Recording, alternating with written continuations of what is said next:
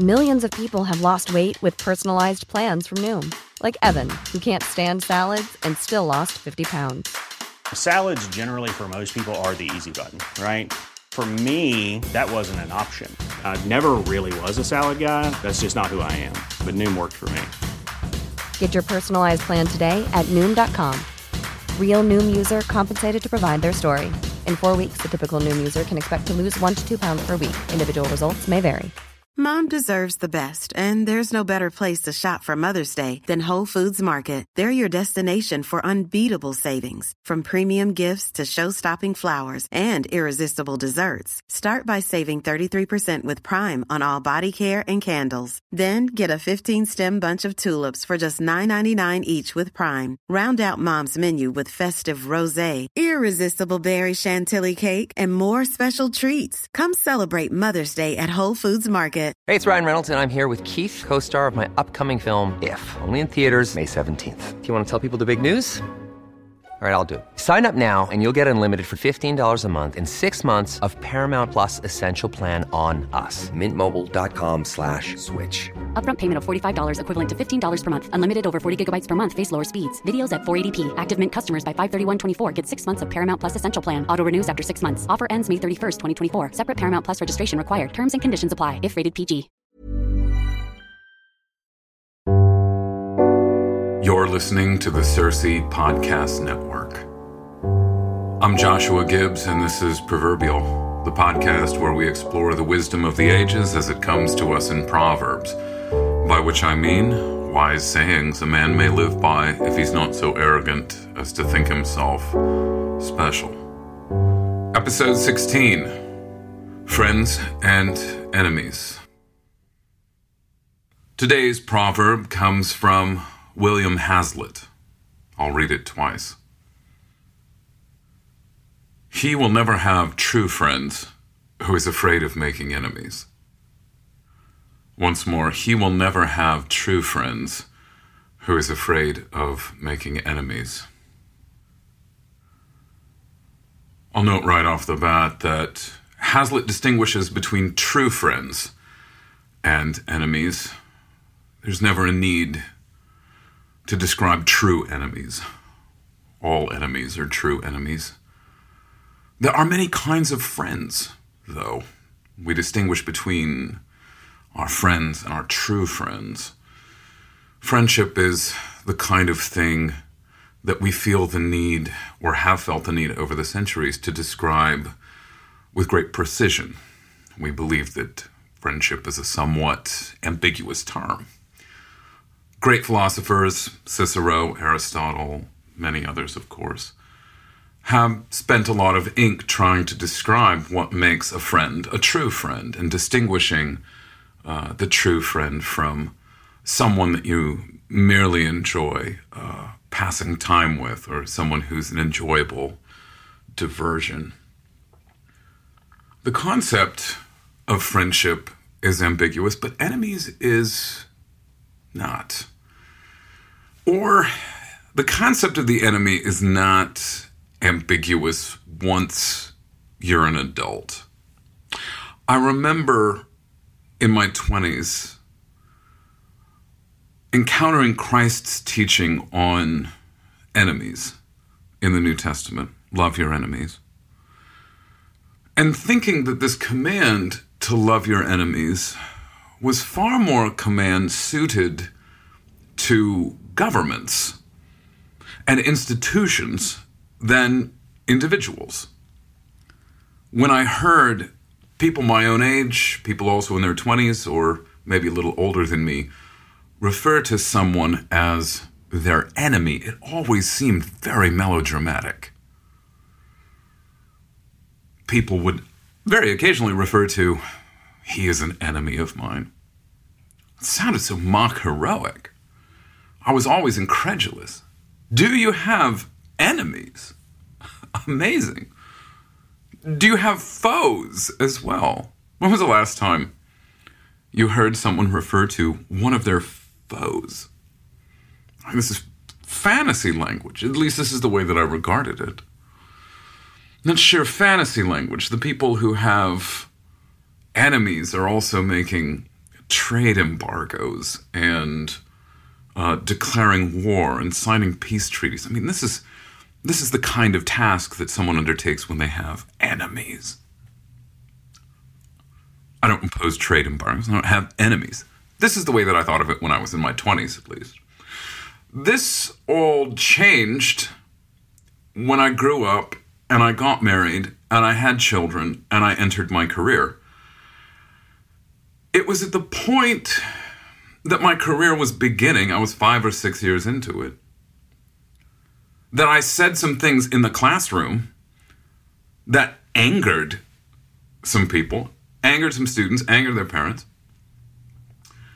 And so they went after my career. I imagine that this happens at least at some point to almost any teacher who teaches long enough. Eventually, someone's not going to like you. And eventually, someone's going to not like you so much that they're going to start making formal complaints about your incompetency. Well, I was accused of being a proselytizer. And my career was on the line. And it was not until I had a wife and children and a career by which I supported my wife and children that I understood that those who were hostile to me to the point of taking away my job and threatening my wife and my children or their safety, well, these were enemies.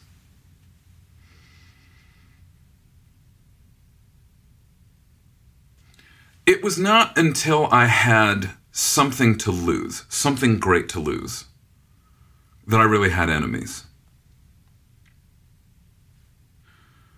Now, I'm not suggesting, of course, that young people don't have true friends or cannot be true friends. Because the quote says, he will never have true friends who is afraid of making enemies. Now, there are people, of course, who have enemies, but are not true friends because they're afraid of making enemies. There might also be some people who are true friends and have no enemies, but they're not afraid to, or because they're not afraid to. So Hazlitt's not necessarily making a one-to-one correlation between having true friends and having enemies. It's this fearlessness. That's the essence of this quote. This is a quote about fearlessness. Now, this fearlessness is born out of the confidence that a man has in his friends. It is hard to maintain true friendships, thus, when you have no enemies and nothing by which you could understand a threat that would determine enemies. What this often means is that the friendships of our youth don't necessarily last very long. When I consider all the people that I had and thought of as friends in my early 20s, as opposed to now, most of the friendships of my youth have fallen off. Not because there's been a falling out, though. Some of it has to do with moving away from many different cities, taking new jobs, that sort of thing. But a man changes, and his ideal of friendship changes, and his approach to the world changes when he has something great to lose. The quote suggests this deep connection between true friendship and a willingness to make enemies, and I recognize this willingness in the way that I support my truest friends. My support of my friends is unconditional. And when I refer to my true friends, I am referring to an extremely small number of people. When I think of true friends, I don't want to put a number on it, but it's less than 5.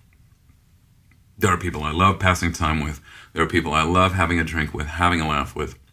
But the kind of friendship that Hazlitt's describing, true friendship, unconditional friendship, this is rare. In Aristotle's Rhetoric, he writes that with our friends, we're not ashamed of what is conventionally wrong. For if we have this feeling, we do not love them. If therefore we don't have it, it looks as if we did love them. We also like those with whom we don't feel frightened or uncomfortable. Nobody can like a man of whom he feels frightened. And when it comes to my true friends,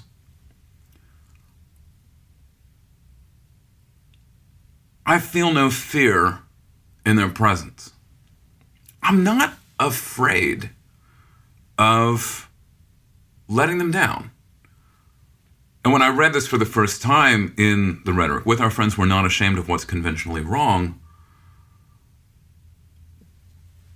what Aristotle's referring to is a sense of self that is manifested in our friends. And so in the same way that a man doesn't fear doing what is wrong when he is alone, so to be with your friends is almost like entering into a state of aloneness, simply because you do not fear what they will do to you. You don't fear disappointing them. And I would say that this is an unusual feature of the truest friendship, is a lack of fear in disappointing them.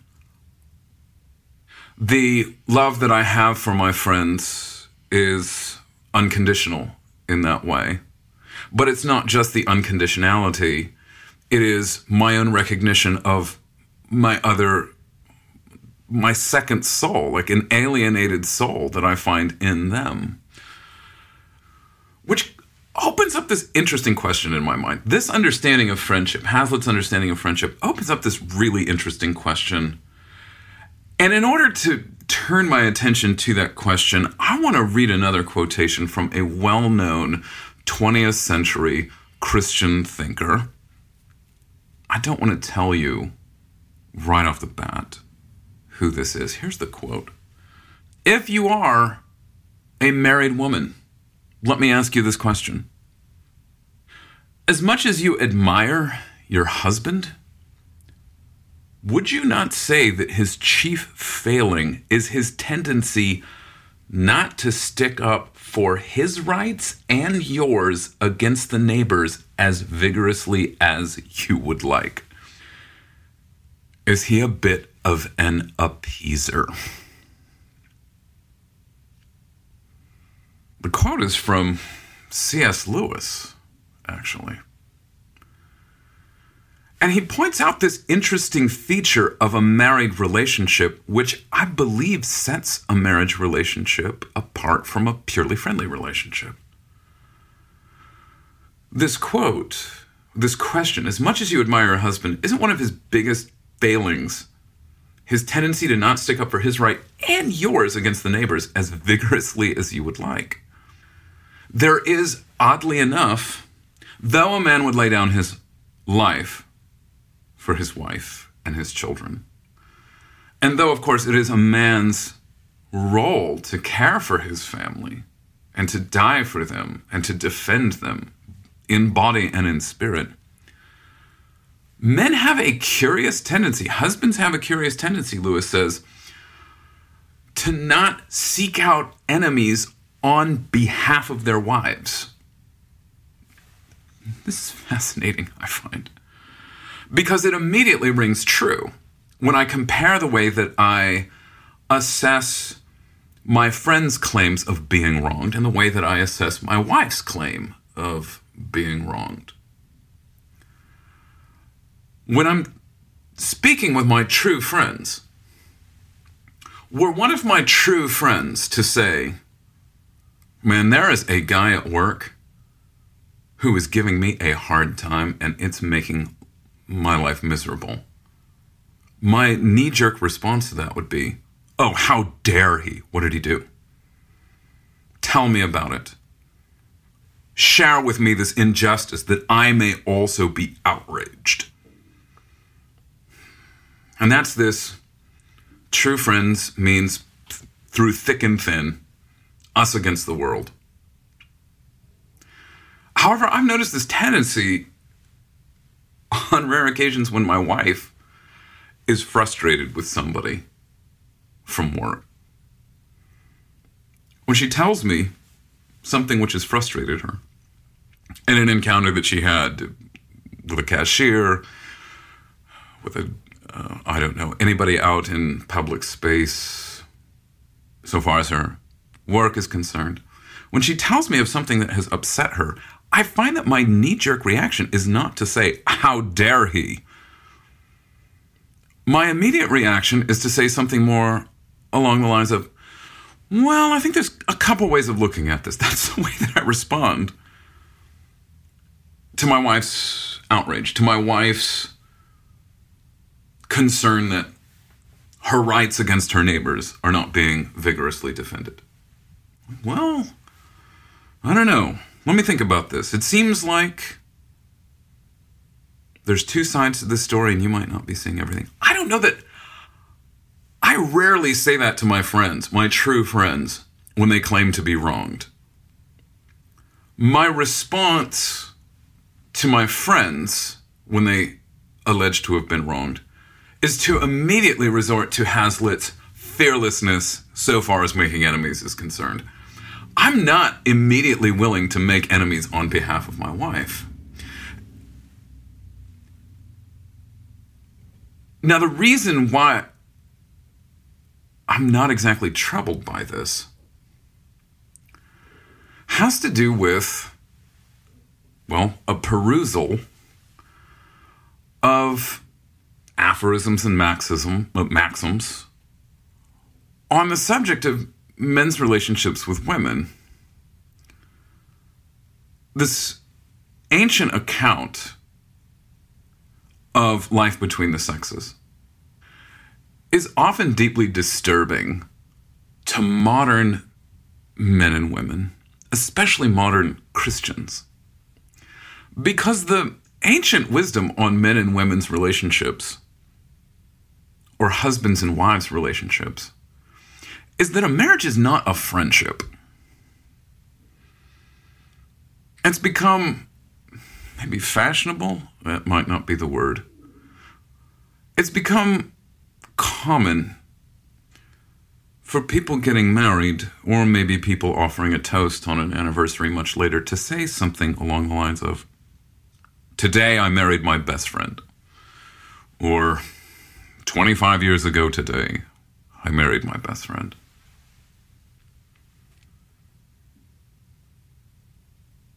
This claim has never resonated with me.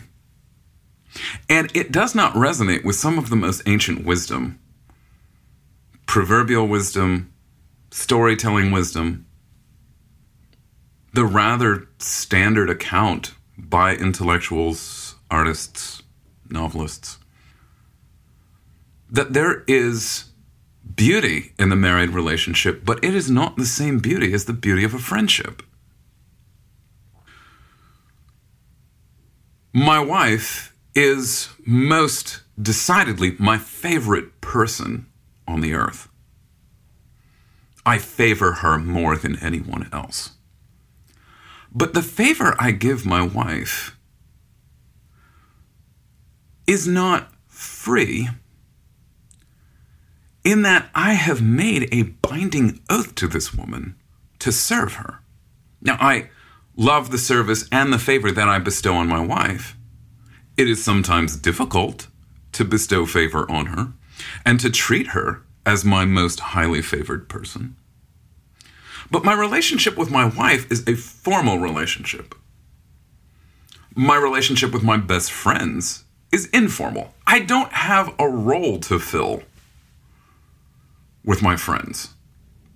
The fact that I don't have a role to fill with my friends means that my friendships, my truest friendships are, and I say this not as an insult to my friends, my relationship with my best friends is not productive in the same way that my relationship with my wife is productive. A marriage ought to be productive. It ought to be productive of children, happy children, pious children. a marriage is also productive of the lifelong labors that both husband and wife will perform. The productivity of the house, the advancement of career. A marriage tends towards these kind of productions. A marriage must serve the church, not just in terms of prayers and warm feelings. Husbands and wives owe the church children. My relationship with my friends is not productive, though, nor is it supposed to be. For this reason, I don't feel embarrassment in front of my friends. As Aristotle says, with our friends, we're not ashamed of what's conventionally wrong. There's a real sense in which my friendship with my best friends exists for its own sake. I love my wife for her own sake, but a marriage does not exist for the sake of itself. There's even a sense in which two people who conspire for a productive friendship always describe their friendship in terms of its productivity. It's for this reason that we distinguish between a friend and a work friend. A work friendship is a productive friendship, and a productive friendship is a real sort of thing. But for it's something different than the purely leisurely relationship. My relationship with my best friends, though, doesn't need to be productive. Very little of what we do is productive in a conventional sense. We talk of music. We talk about what we've been reading. We banter about work. We commiserate. I don't feel embarrassed around my friends when I am personally not productive. They are the people that I recourse to for that thick and thin consolation that friends offer one another, which is fearless of making enemies, us against the world.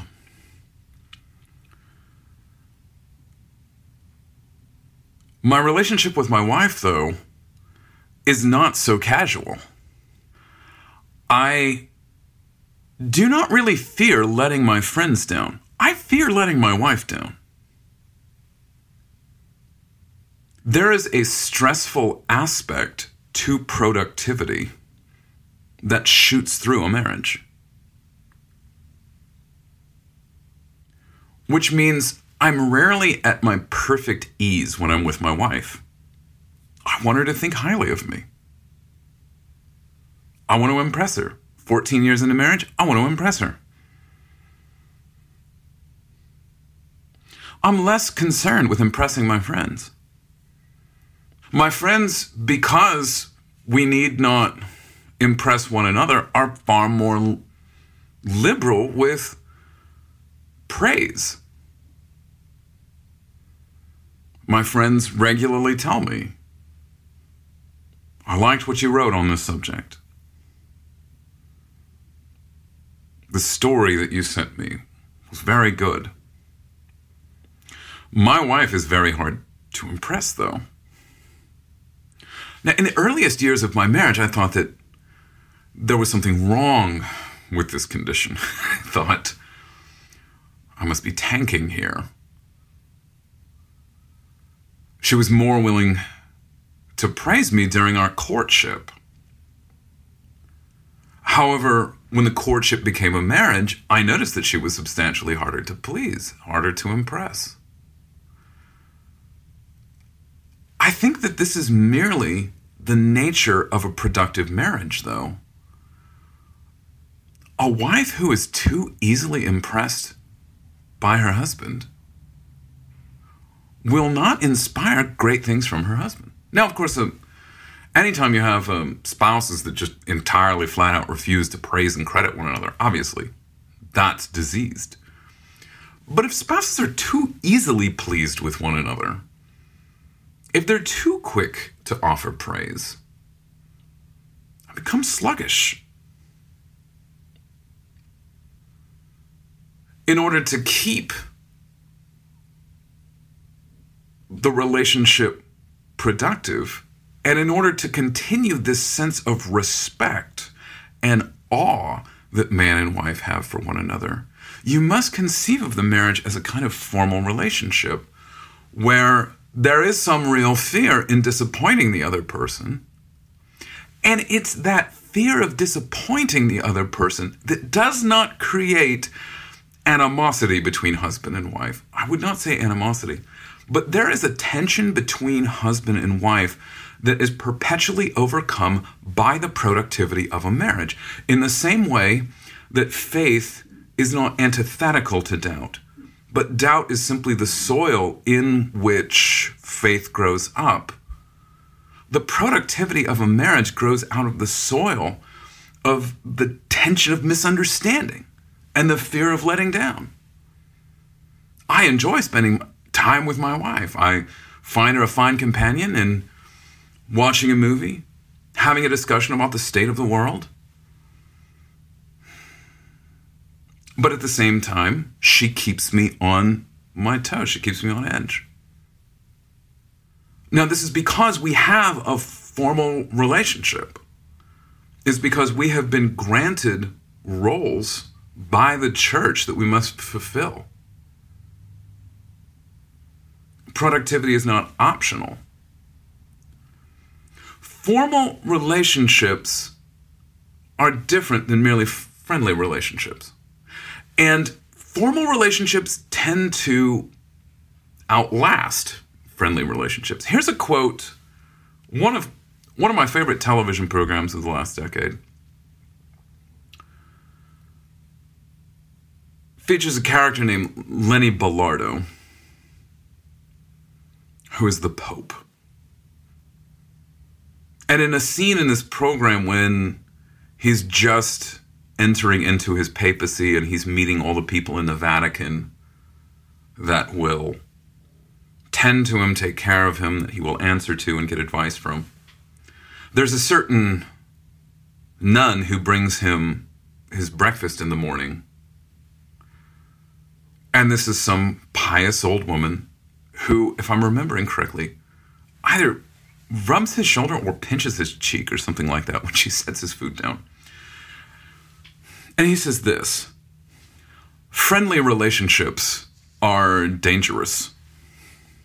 They lend themselves to ambiguities, misunderstandings, and conflicts, and they always end badly. Formal relationships, on the other hand, are as clear as spring water. Their rules are carved in stone. There's no risk of being misunderstood, and they last forever.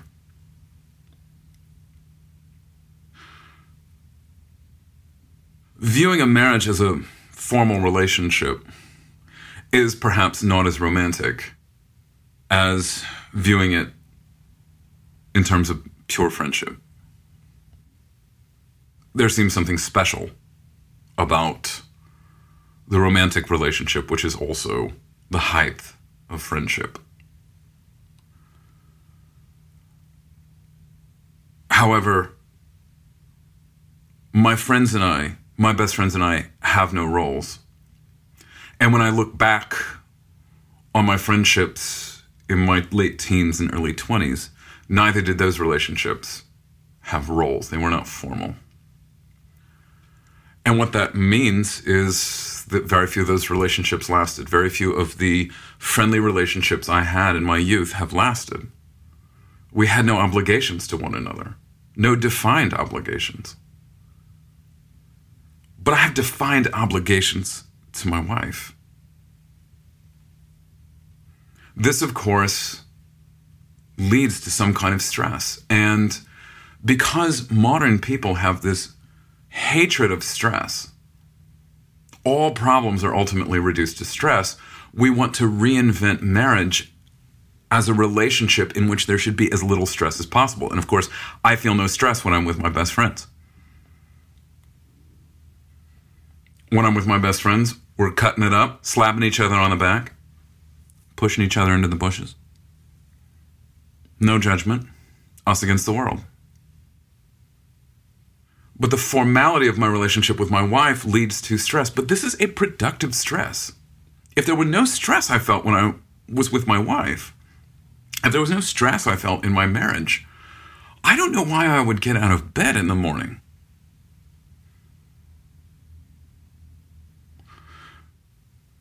Stress is a thing to a great extent that we have to learn to be grateful for. It is a goad. It's a charge. There's an extent to which stress in a marriage is the battery that makes it move. Of course, modern society also likes to look at good old things and figure out how to make them more pleasant. We look at traditional things. Modern men look at traditional things and they want to know, how can we make this more fun? It's mostly good. How can we make it all good? It's mostly pleasant. How can we make it all pleasant? Marriage is pleasant. Marriage is sweet, but there are a few aspects of it that traditionally have been unpleasant.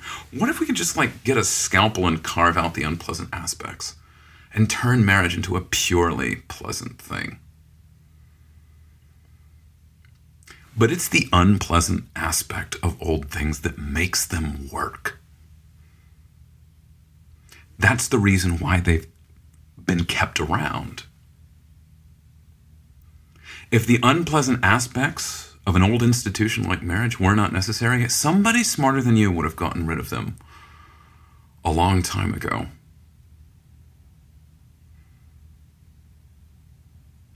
So when we encounter stress in the marriage relationship, and when we are relieved in that stress, when we are with our best friends, both of these are good. God has appointed one, and He has appointed the other.